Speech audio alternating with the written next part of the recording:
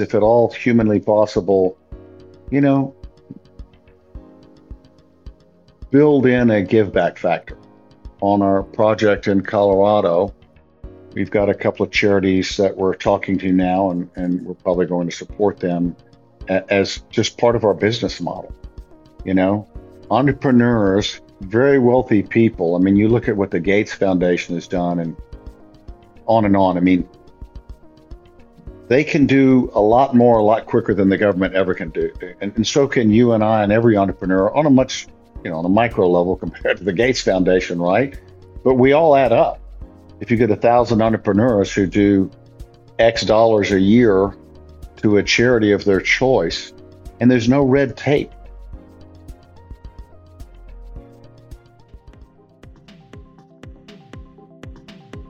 I'm Rebecca White, and my guest on today's episode of The In Factor is real estate developer, founder, and CEO of Fuse Family Ventures, serial entrepreneur Myles Sherman. Myles began his entrepreneurial journey at the age of 24 with $5,000 and a pickup truck. Since then, he has assisted in founding the Houston Entrepreneurial Organization, is the founder and a board member of the Bank of Houston and Keystone Bank, and has amassed hundreds of construction and development projects over the last 40 years. Myles is currently looking forward to his newest and biggest endeavor, a ski-in, ski-out development located in Steamboat Springs, Colorado, called the Astrid. Let's get started on our conversation with master entrepreneur Myles Sherman. Myles, welcome to the In Factor.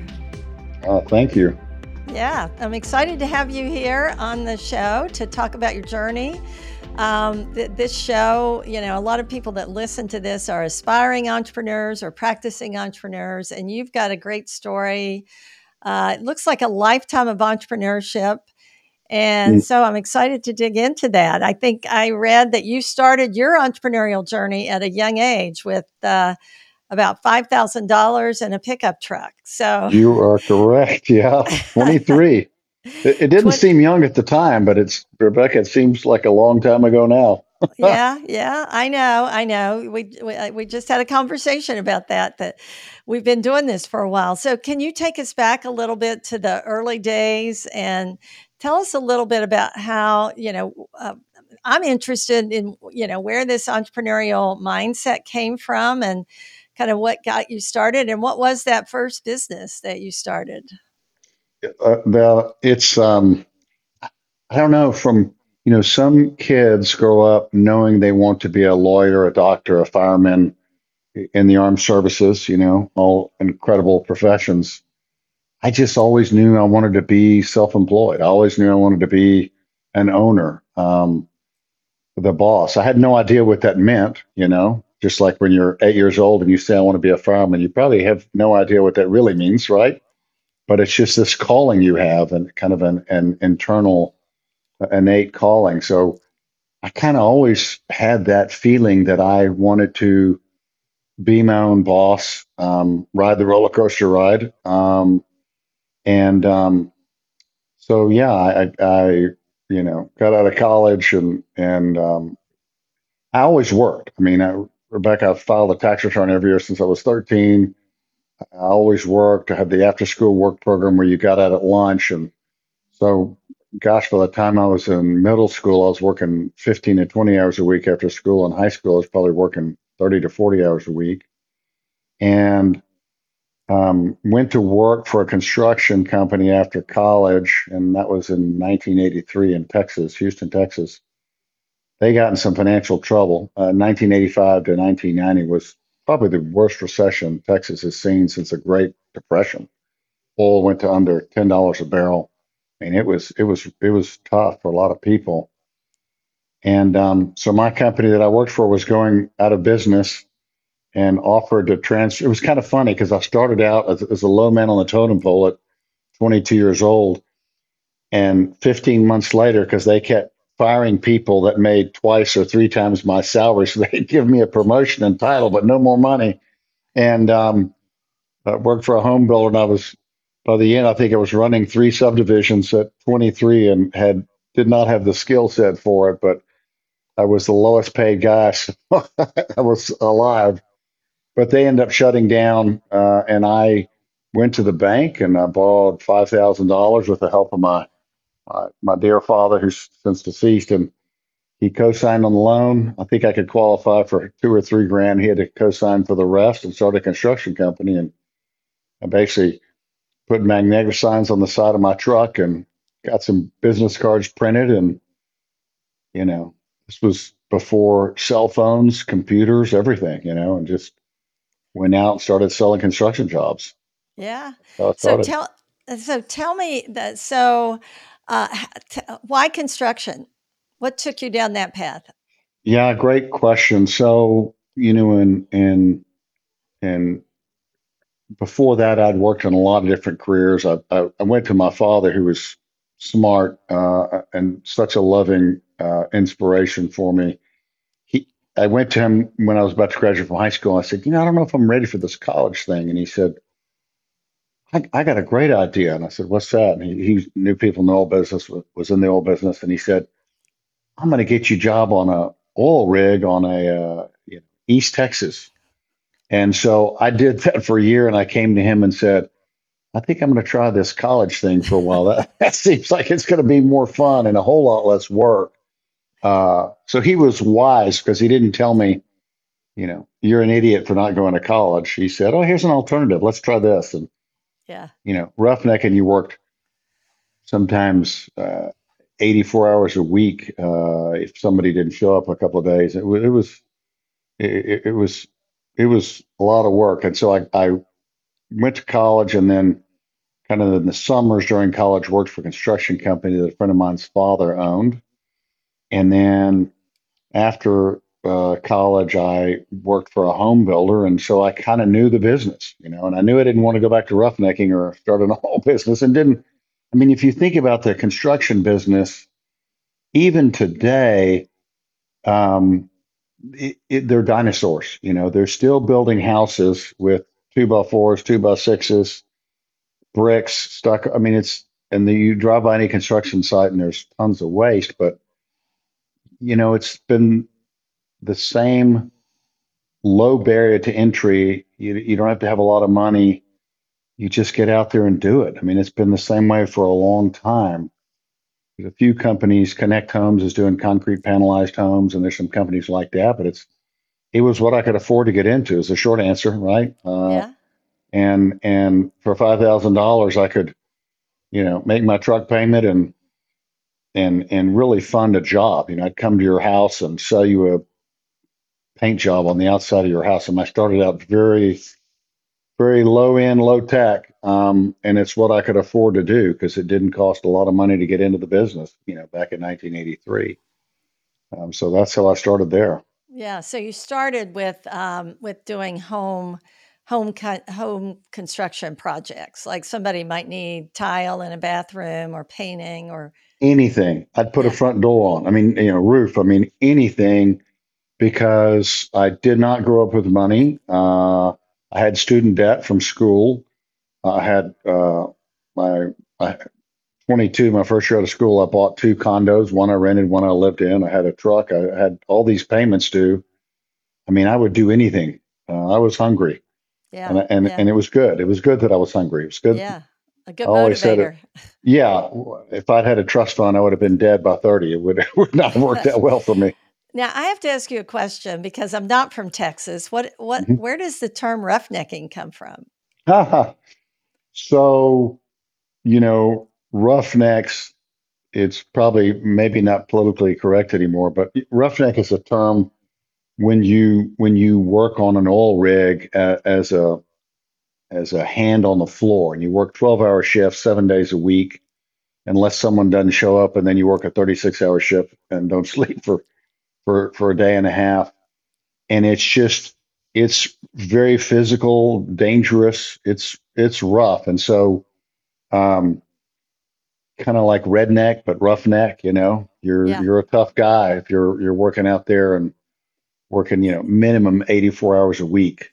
Yeah. But they pay Yeah. you well, and it was great, and it was a great experience. And a lot of my entrepreneurial journey, or some of my entrepreneurial journey, I've been taught what I don't want to do. And after that experience, I knew I didn't want to do that for any long period of time. Um, Yep. so Yep. And well, that's, and I think there were a lot of lessons probably you learned. And sometimes it is learning what you want to do, but sometimes it's learning what you don't want to do. So I, th- absolutely, yeah, I think that was a brilliant choice on your dad's part. And it sounds like was a great parenting move. yeah, sounds Yeah. like a wise move. So, how long? Tell us about the trajectory of your career. I know you've done a lot of other things, including, helping start some banks, and you've got some projects going on now. But bring us a little bit up to speed. How long did you, work in home repairs and projects? Yeah. It was very, look, being successful is half luck and half skill, right? I mean, you need to have blessings along the way, and I've been very fortunate in that respect. There were 100 times I could have gone broke, especially in those early years. Texas, and so I started my first company in October of 1984, and I've been self-employed ever since then. Yeah, I started out with home repairs because that's, people weren't doing new construction; they were remodeling, Hmm. and people couldn't afford to sell their house and buy a bigger house. They'd add on another bedroom because they were expanding their family, right? But within a couple of years, the market turned a little bit, and we started doing, building houses, doing new construction. But after about 8 or 9 years in the construction business, and we did a little bit of commercial work, Rebecca, but 90% of what we did was high end residential because that's what I liked. My creative juices really got flowing when I would take a beautiful house that you lived in and make it better, or Hmm. take an old ugly house in a great location and make it really beautiful. I mean, I love that, still do. Or take a raw piece of dirt and create something, right? But I realized in that space of the construction industry, which was again high end residential, I could not duplicate myself, right? I knew, and by that I mean when the stuff hit the fan, which it always does. If you've ever built or remodeled yourself, the stuff always hits the fan, right? Oh yeah. You know, people don't show up, the material got delayed, whatever. But when the stuff hit the fan, they always wanted the owner. They wanted me to come out on the job site. So I could never get away from that. So in a sense, I was in a retail business, and I didn't want to be in retail because I wanted to create wealth. And I believed the only way for me to create wealth was to duplicate myself. So the next step in this entrepreneurial journey was I went into land development with my father-in-law, who had gotten killed in the 80s in the downturn, and he had one property left he was about to get from the Resolution Trust Corporation. I don't know if you remember them, but it was a government agency that during the 80s they were tasked with distributing and selling off all the bad real estate assets that the banks owned, the banks that got in trouble, got foreclosed on, got sold off. And so he was in a lawsuit with the Resolution Trust Corporation, and we ended up getting that property. He and I created a land development company. We were 50-50 partners. I only wanted to be a 50-50 partner. I matched him dollar for dollar on everything. And that was kind of a self respect thing for me. But I also wanted him to treat me like a partner because he was 30 years my senior, right? He had more knowledge than I did. He taught me a lot about the land development business, of course, but I wanted to be on as equal footing as possible. So we started a land development company in 1993.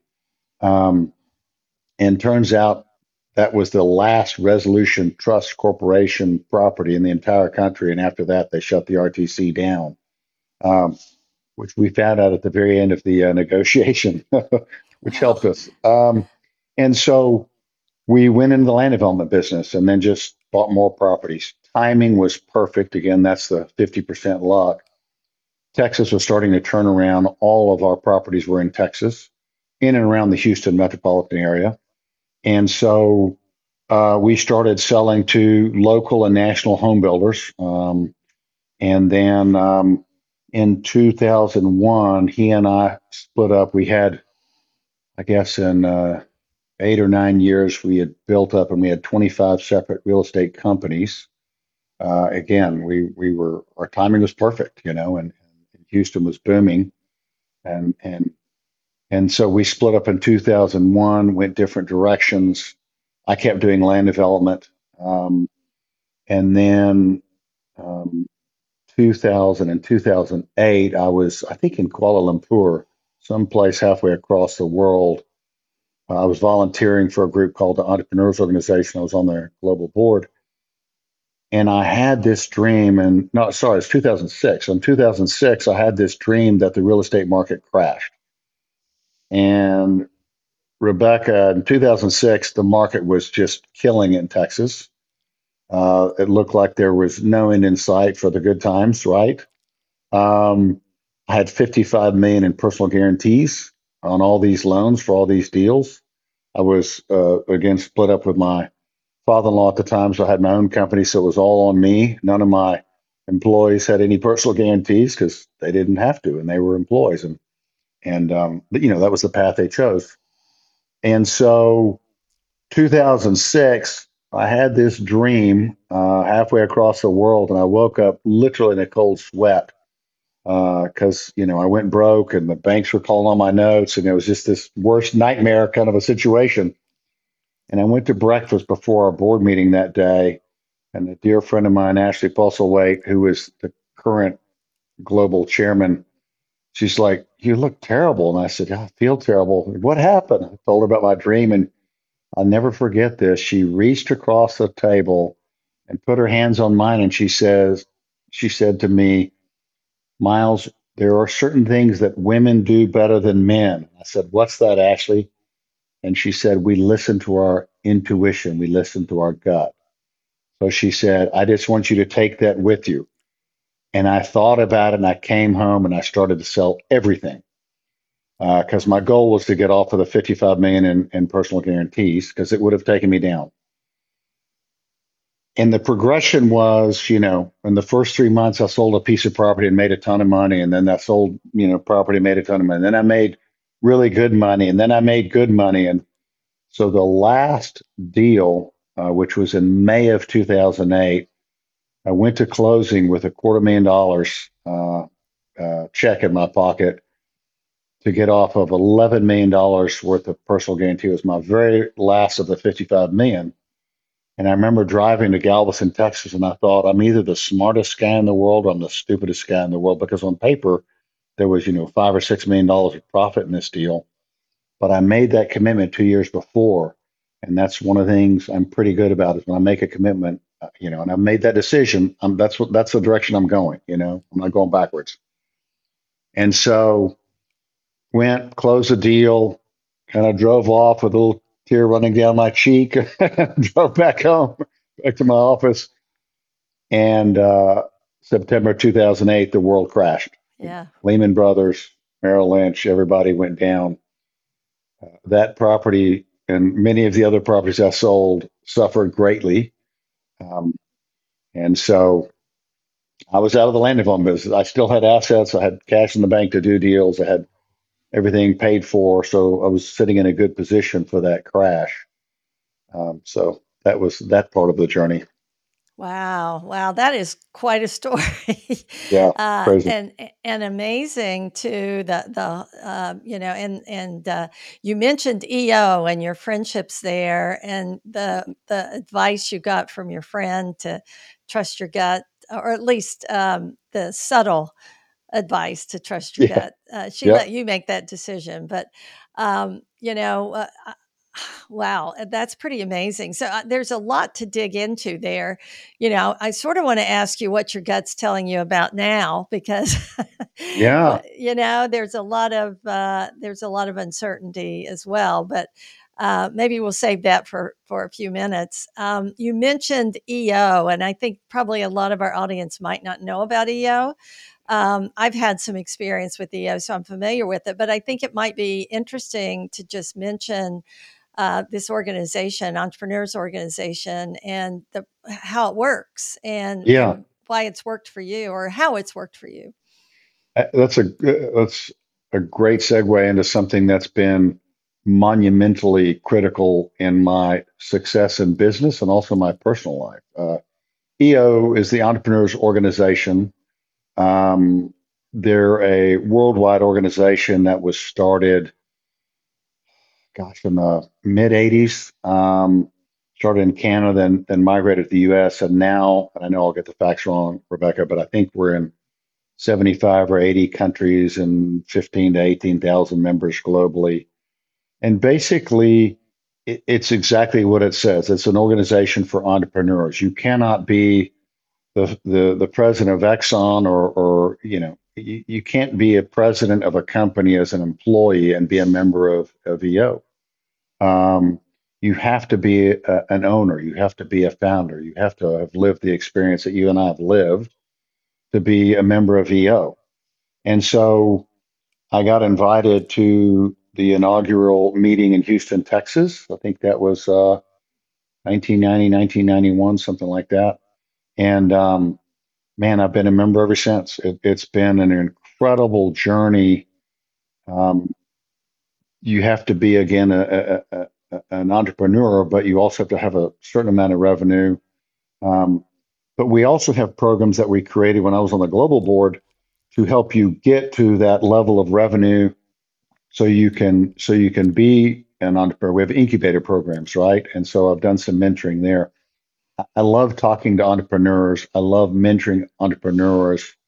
My wife, my kids, everybody in my immediate family is, my son-in-law owns restaurants in Guatemala. I mean, we are all entrepreneurs. That's who we are. It's just our DNA. And I think part of that is, when you grow up talking about deals at your kitchen table with your kids and treating them as an equal. What's your opinion on that real estate deal? Should I buy it, sell it? What should I do? And they'll scratch their head. And you can foster entrepreneurism, but if that's not your calling, you shouldn't do it. It's like having kids. Like, if you don't want to have kids, don't have kids. It's a lifetime commitment. Yep. If you can't handle riding a bucking bull for 8 seconds, don't get out of the chute, because that's been the entrepreneur's journey for us. You will have failures. You will have successes. Um, it can be crazy, but EO is a great organization, not just from a business standpoint, but I have friends all over the world. I have friends that I'm invested in. A good friend of mine, Bill Trimble's, a couple of his companies in Canada. I met him through EO. He was very instrumental in bringing EO to where it is today. But EO has also events for families, for couples, for bettering your relationship with your significant other. I mean, it's not just business; it's everything. So it's been an incredible part of my journey. I'm very devoted to it. And you were fortunate, I think, to have family members that actually uh, talk the talk and walk the talk, and were Yeah, interested in what you were doing. But being an entrepreneur can be lonely at times, right? I mean, you got to make tough yeah, decisions, and so EO provides you with usually even a small group of people that you can turn to. Um, 100%. it's a big organization, but you join a smaller group that can give you an opportunity to get feedback from people that that don't have maybe a vested interest in your company but care about you, and they. 100%. And that's so part of what, you have local social events where you have dinner and a speaker, things like that, or day events. You have global events. There's the next global event is in November in Sydney, Australia. Those are, 4 or 5 day events. You have, upgraded level of speakers, and you do once in a lifetime things at night.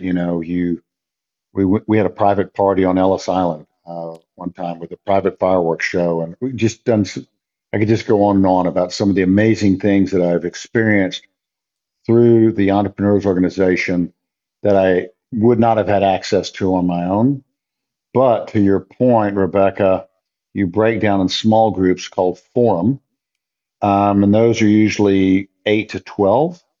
Um, and that's where you become intimate. And I've got myself and a couple of dear friends, David Fleischman and Russell Vale. We've been in the same forum since day one of EO, so 32, 33 years, and we're still together. We all joined when we were 29, 30, 31, and we still meet about 8 times a year. And there's other members. I mean, our youngest member in our forum has been there, I don't know, 24 years. So we know everything about each other. They know everything about me and my life and my wife and my kids, and you really share intimately. And everything that's said in forum stays in forum. So being an entrepreneur can be a lonely journey, um, and that helps a lot with it because my parents thought I was insane when I said I'm going to start my own company with no money in the bank, with lots of debt on some real estate and a truck, and will you co-sign the loan, please?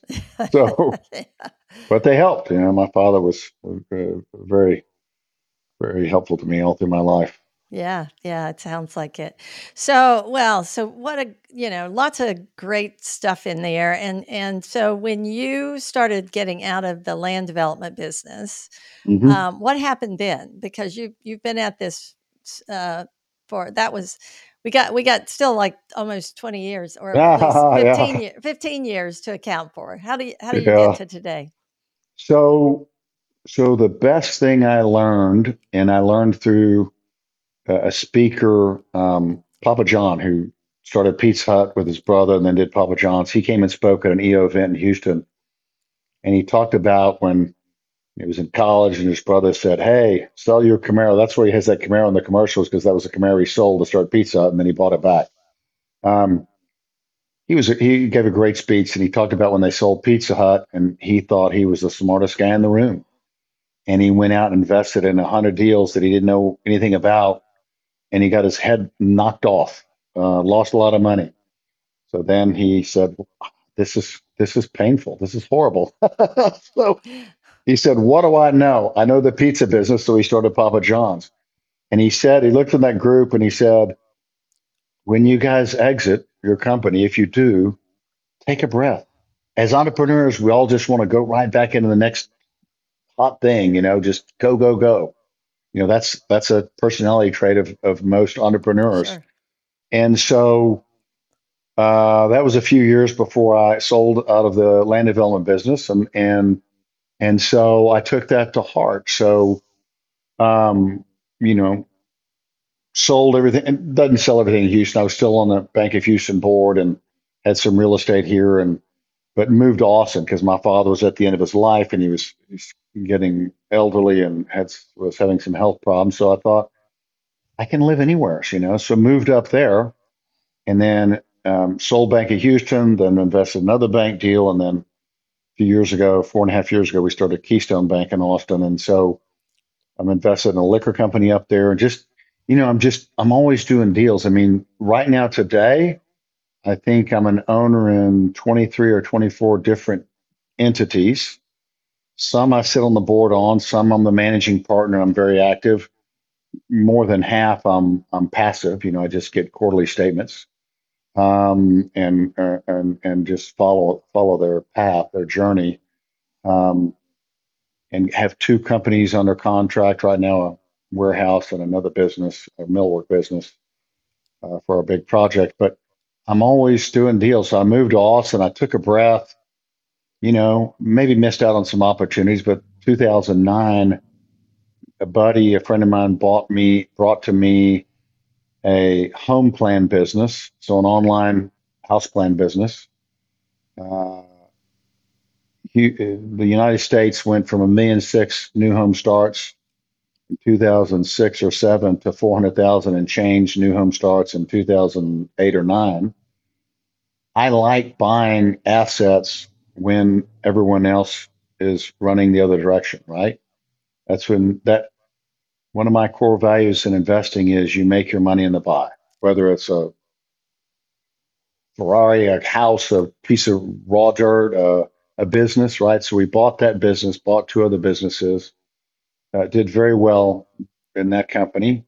I just sold my interest to my partner, and he brought it to me, and like a week before closing, he said, "Man, I don't have the cash for it." And I said, "I will loan you your half of the cash, and I want you to be 50-50 partners." He brought me the deal. He was a dear friend. I knew he would work hard. He'd probably work harder by me helping him out than otherwise. And he did. And it was the right thing to do. I mean, it's great to make money. It's it's more wonderful to change people's lives. Yeah. Yeah. Um, and then invested in other deals and bought and sold a bunch of real estate in Austin, Texas, where we lived at the time. Um, and you know, bought a house in Colorado, which we'll talk about in a second, because that led to the deal I'm doing, biggest deal I'm doing now. Um, so just continue to invest in deals, Yeah. and had some misses. I mean, a couple of years ago, I had a terrible beating, and it really stings. I hate losing. I don't. No one likes to lose, but when you lose a lot of money and investors lose money, it's terrible. Yeah. And it Yeah. wasn't a company I started. It was a company that somebody else started, and I tried to come in and save it. And what I learned in that valuable lesson was some companies are not savable. Some deals are not savable, right? I would been married to an amazing woman for 38 years, so it doesn't apply to me. But I think some people would say some marriages are not savable. They're just not. Um, that was a hard lesson, because up until that point, I thought I can fix it. I can make it work. Uh, and entrepreneurs have to have a false reality in a sense. We have to believe we can kill the dragon with a butter knife, right? Yeah. Yeah.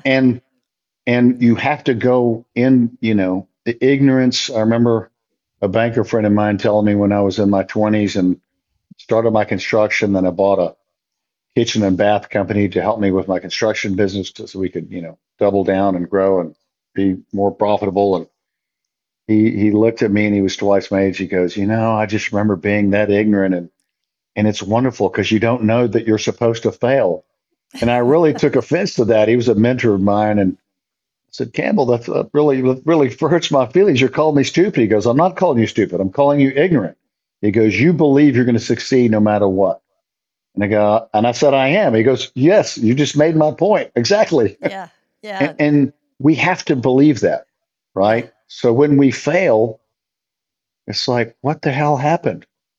How could this happen? But it happens to all of us.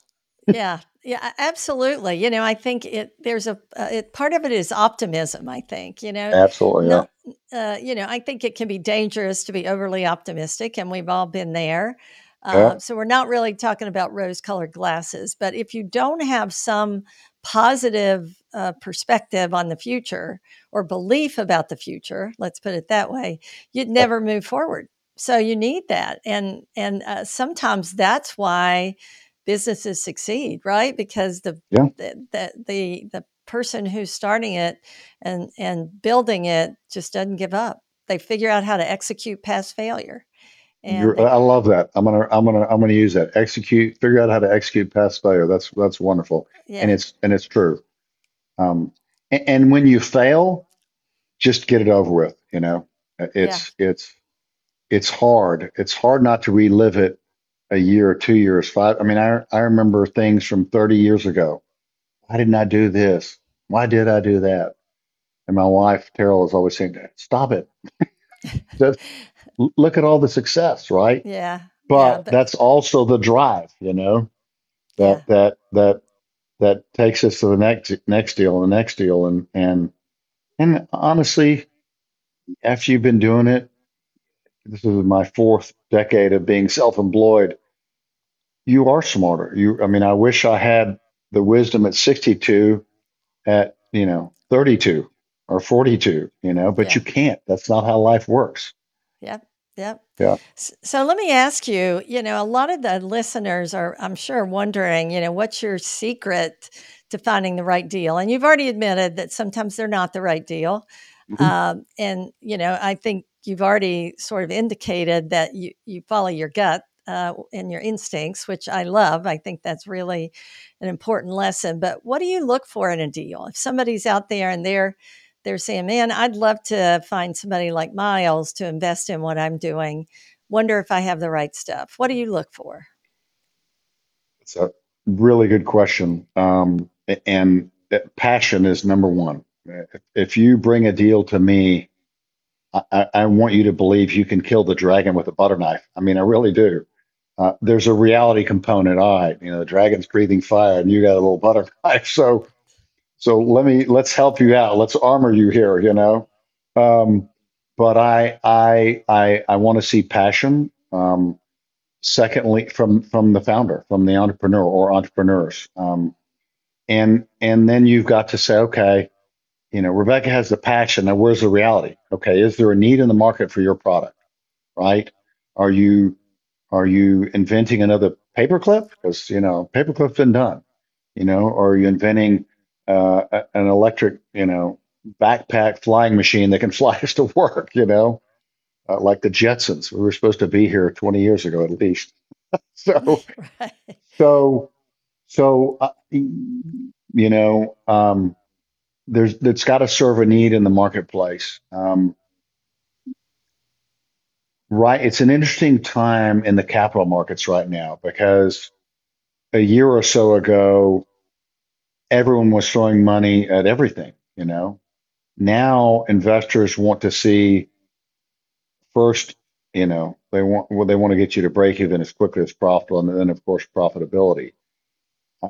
So I've always kind of been that way. I always, I guess the third component is I want to see a business plan that within a year to 3 years you're going to get to at least break even, right? Knowing that there will be uh, huge chasms between here and there. There'll be, earthquakes, volcanoes erupting. There's like all this stuff happens on the entrepreneurial journey. Death, dismemberment, divorce, like everything. And so I want to, the fourth component is I want to know that you've got tenacity. Like tenacity equals greatness. You're gonna hang in there. I'm invested in a female company called Honey, and they sell razors and balms and all this stuff. And great product. My wife and daughter-in-law, I mean, they all love it. But those ladies are tenacious, and I want the founders to, I guess another tenet is I want the founders to have as much skin as they can possibly put in the game. If that's only $10,000 and their net worth is 12,000, hey, hold a couple of grand back because you might have an emergency, but I want you to be in, you know. Um, so those are some of my core values in investing.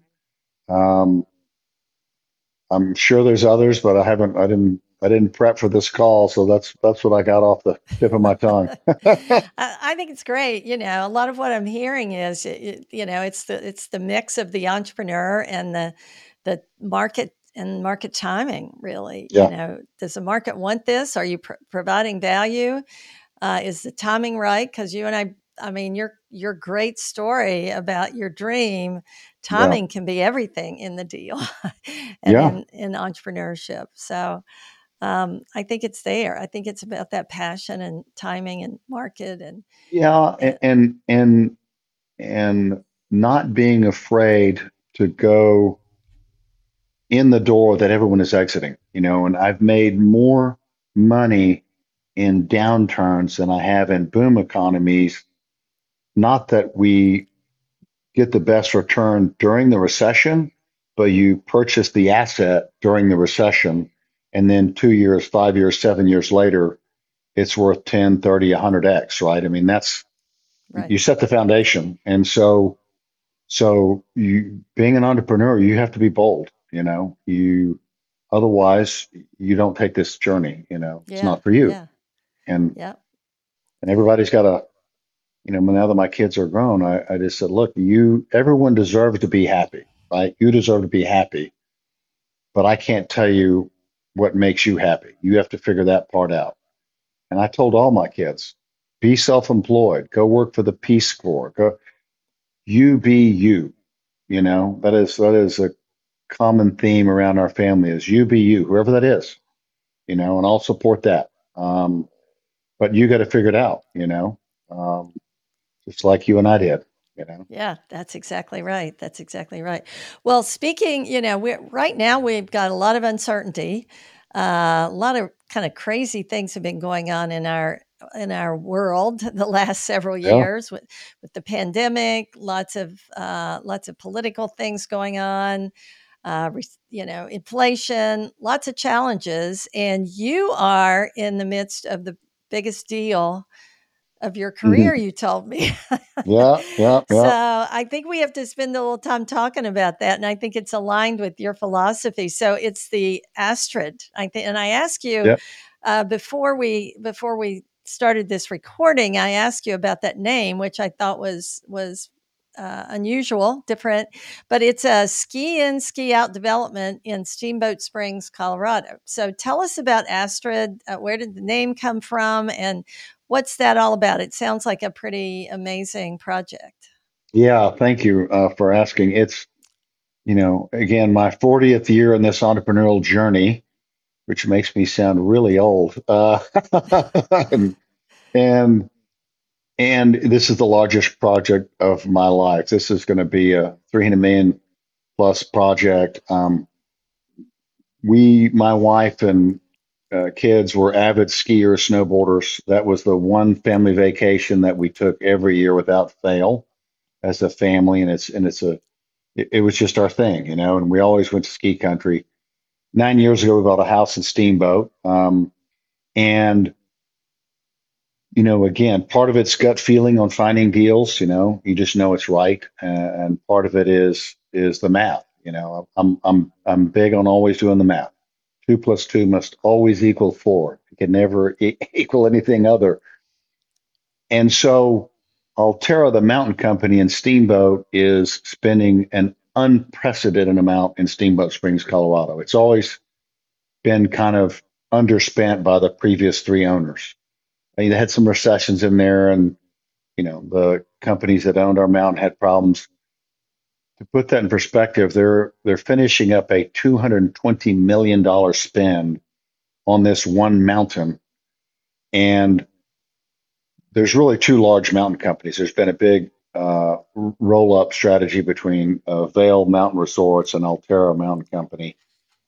And to put that in perspective, Vail, are the other mountain company, they're spending 174 or 175 million dollars on every single mountain they own, which is 20 something mountains. Wow. Altera is spending $220 million on one mountain, our mountain. So that was pretty easy for me to figure out. Okay, if I have a boat in the water, it's going to rise up because they're creating the tide. They're the ocean, and they're making it happen, spending this kind of money. They are a smart company. They are not going to spend this kind of money and break even. They want to make a return on their investment. Well, I'm just a little part of that. So we started looking around. There were three parcels left that are true ski in, ski out parcels on the mountain.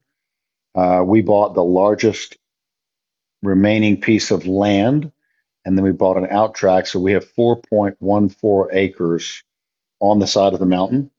Um, and we're doing this very exclusive, very luxurious condominium project. We'll probably have 60 to 68 residences. Um, Again, very high end. We're doing things that have never been done in our market. For example, we're going to have um, a rooftop, about 8,000 square feet on the rooftop, exterior square feet, about 1,800 square feet inside, of a rooftop experience where for a pre-skier watching fireworks on 4th of July, or just, watching your kids ski. And we'll have hot tubs out there. We'll have fire pits. We'll have s'mores, and, have a blow up screen with, movie theaters, and, all kinds of stuff up there. And of course, a bar, TVs for sporting events. I can go on about it, but that's just one of the things that makes us different. No one has done that in our market. Um, it's it's going to be the nicest thing that anyone's ever built in this market. So far, we've had incredible excitement, opportunity. We've got a ton of people who want to buy a residence there, who want to invest, who want to bring their families there for many years to come. We're trying to do a lot of special things to make it an incredible experience. Everybody loves the winter in ski country, right? But if you're like me and you have a home in Texas, you really love Colorado in the summer because, Yeah. right now where it's 103 degrees here in Houston, it's probably 72 degrees in Colorado. So I'm usually there this time of year. As we discussed before the call, I'm here for some other reasons that couldn't be helped, but I'm going to get there pretty soon because it's amazing. You don't need air conditioning. You just open up your windows at night, and it's Yeah. you know it's Steamboat is a very very special little place, um, because unlike most other ski mountains in Colorado that are along the I-70 corridor, because Denver is the largest city by far in the entire state, right? So that's your hub, and everybody goes to the closest ski mountain. We're pretty far away from Steamboat. It's twice the distance from Vail or Aspen and a lot of the mountains that are just closer to Denver. So for us, it's great because we're isolated, and it's a very large mountain to ski on. It's going to be the second largest skiable mountain in Colorado as of opening day this season because they're opening up, new acreage. So, we found this opportunity, we moved on it quickly. We've been working on it now 16 months. Our goal is to get through the city with our permitting process and break ground fourth quarter this year. We'll be signing earnest money contracts. I mean, the day after the city approves our preliminary plat, we're going to be signing earnest money contracts. And we have a bunch of people who are waiting in the wings to do that. You asked about the name. Um, so the Astrid is Norse mythology for divinely beautiful, a beautiful goddess, strong goddess. And so I have an amazing wife of 38 years, and my daughter and my daughter-in-law, and now granddaughters who, I mean, I love the feminine power. I love females. And it's kind of a nod to the ladies that mean the most to me in my life. So uh, and on top of that, from a marketing standpoint, it's 5 letters long and it's hard to misspell. So that's always good. And not that hard to pronounce. So Nope, yeah, nope, yeah, nope, not hard to pronounce. yeah. So it's I good. lo- We're excited about it. We'll see what happens. It's several of my friends think I'm insane to be doing this at this stage of my career, but I love it. It's exciting. I'm passionate about it. A guy yesterday that I talked to for the first time on a Zoom call, a real estate agent at Sotheby's, Pam Venata brought him to me, and he said, "You know what I'm most excited about this project?" And I said, "What?" He goes, "Your passion, right?" And I love it. I'm gonna make mistakes. I'm gonna screw something up, right? But my goal is to not have a big mistake. right, right. Mistakes you can. That's just called a learning curve. Yeah, yeah. That's So anyway, it's we're excited about it. You should come up and visit. Yeah, Especially, I'm especially like right now, I right? was going to say right now. June, July, because it's warm here in Tampa too. Oh, And not quite as hot as Texas, but I think one of the things that's tough is the unrelenting heat. So it's really nice to get away from it, and yeah, to do some to experience the yeah. cooler mountains. So, well, congratulations, first of all. It sounds really exciting. And I love that, we talked about being over 60. I mean, I love that you're still doing the deal, still Hmm. passionate about it, still entrepreneurially minded, still recognizing that, there are going to be failures along the way. Sure. And what a great lesson for aspiring entrepreneurs and people who listen to this podcast and want to pursue their own entrepreneurial dreams. I could talk all day because you've got so much experience, and I'm so, I've learned a lot and I've really enjoyed this, but I know you've got things to do and deals to plan. And There you so go. yes, always something to do. But I always end my podcast by asking my guests if they had one piece of advice for aspiring entrepreneurs or students of entrepreneurship. What would that be? Maybe it's something you wish you had known when you started, or maybe it's something that you've learned That, along the way. that's a great question. I mean, there's, I wish there were one piece of the secret sauce I could give to everyone because I love mentoring. I love helping entrepreneurs. Um, I'm passionate about it, right? I guess I'll stick with passion. I mean, if you're not passionate about what you're doing, it's you might even make a lot of money, but you won't be fulfilled, right? And so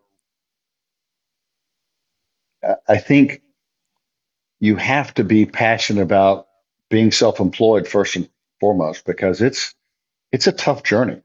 It's not easy. It's not for the faint of heart at all. Um, but you have to be passionate about what you're doing. And sometimes that's not enough. So you will get your head knocked off. Just start over. Um, the other thing I would say is if at all humanly possible, you know, build in a give back factor. On our project in Colorado, we've got a couple of charities that we're talking to now, and we're probably going to support them as just part of our business model. You know, entrepreneurs, very wealthy people. I mean, you look at what the Gates Foundation has done and on and on. I mean, they can do a lot more, a lot quicker than the government ever can do. And so can you and I and every entrepreneur on a much, on a micro level compared to the Gates Foundation, right? But we all add up. If you get 1,000 entrepreneurs who do X dollars a year to a charity of their choice, and there's no red tape, the government is always handcuffed. And we won't even get into the government being handcuffed because that's like That a day long podcast. that's a whole nother conversation, right? Yeah, but yeah, bake in a give back factor, um, and you'll feel good, right? Yeah. Yeah. And life is meant to be enjoyed if you can, right? So do something you Absolutely, love. Yeah. Yeah. absolutely. Well, Myles, this has been fantastic. I've loved the conversation and just honored to meet you and to have you on the podcast. And if any of our guests wanted to find out more about you or what you do, is there somewhere they could look or connect with you? Sure. I mean, you can go to the Astrid.com. We've got the beginnings of our website there because we can't sell. It's our first step. I That's probably a good place to start. And then if you leave a message, I'll find it there. So yeah, that's probably the best place. Or um, I'm pretty easy to find. I'm kind of out there. So You've done a lot of deals, so that it shows up. Well, Myles, done a thank you few. again for joining me. It was a Thank you great so much. conversation. It's been Yeah, excellent. Yep. Have a great day. you too. All right. Bye bye. If you enjoyed this episode and would like to learn more about entrepreneurship, we would love it if you hit that subscribe button. Thank you so much for listening to this episode of InFactor.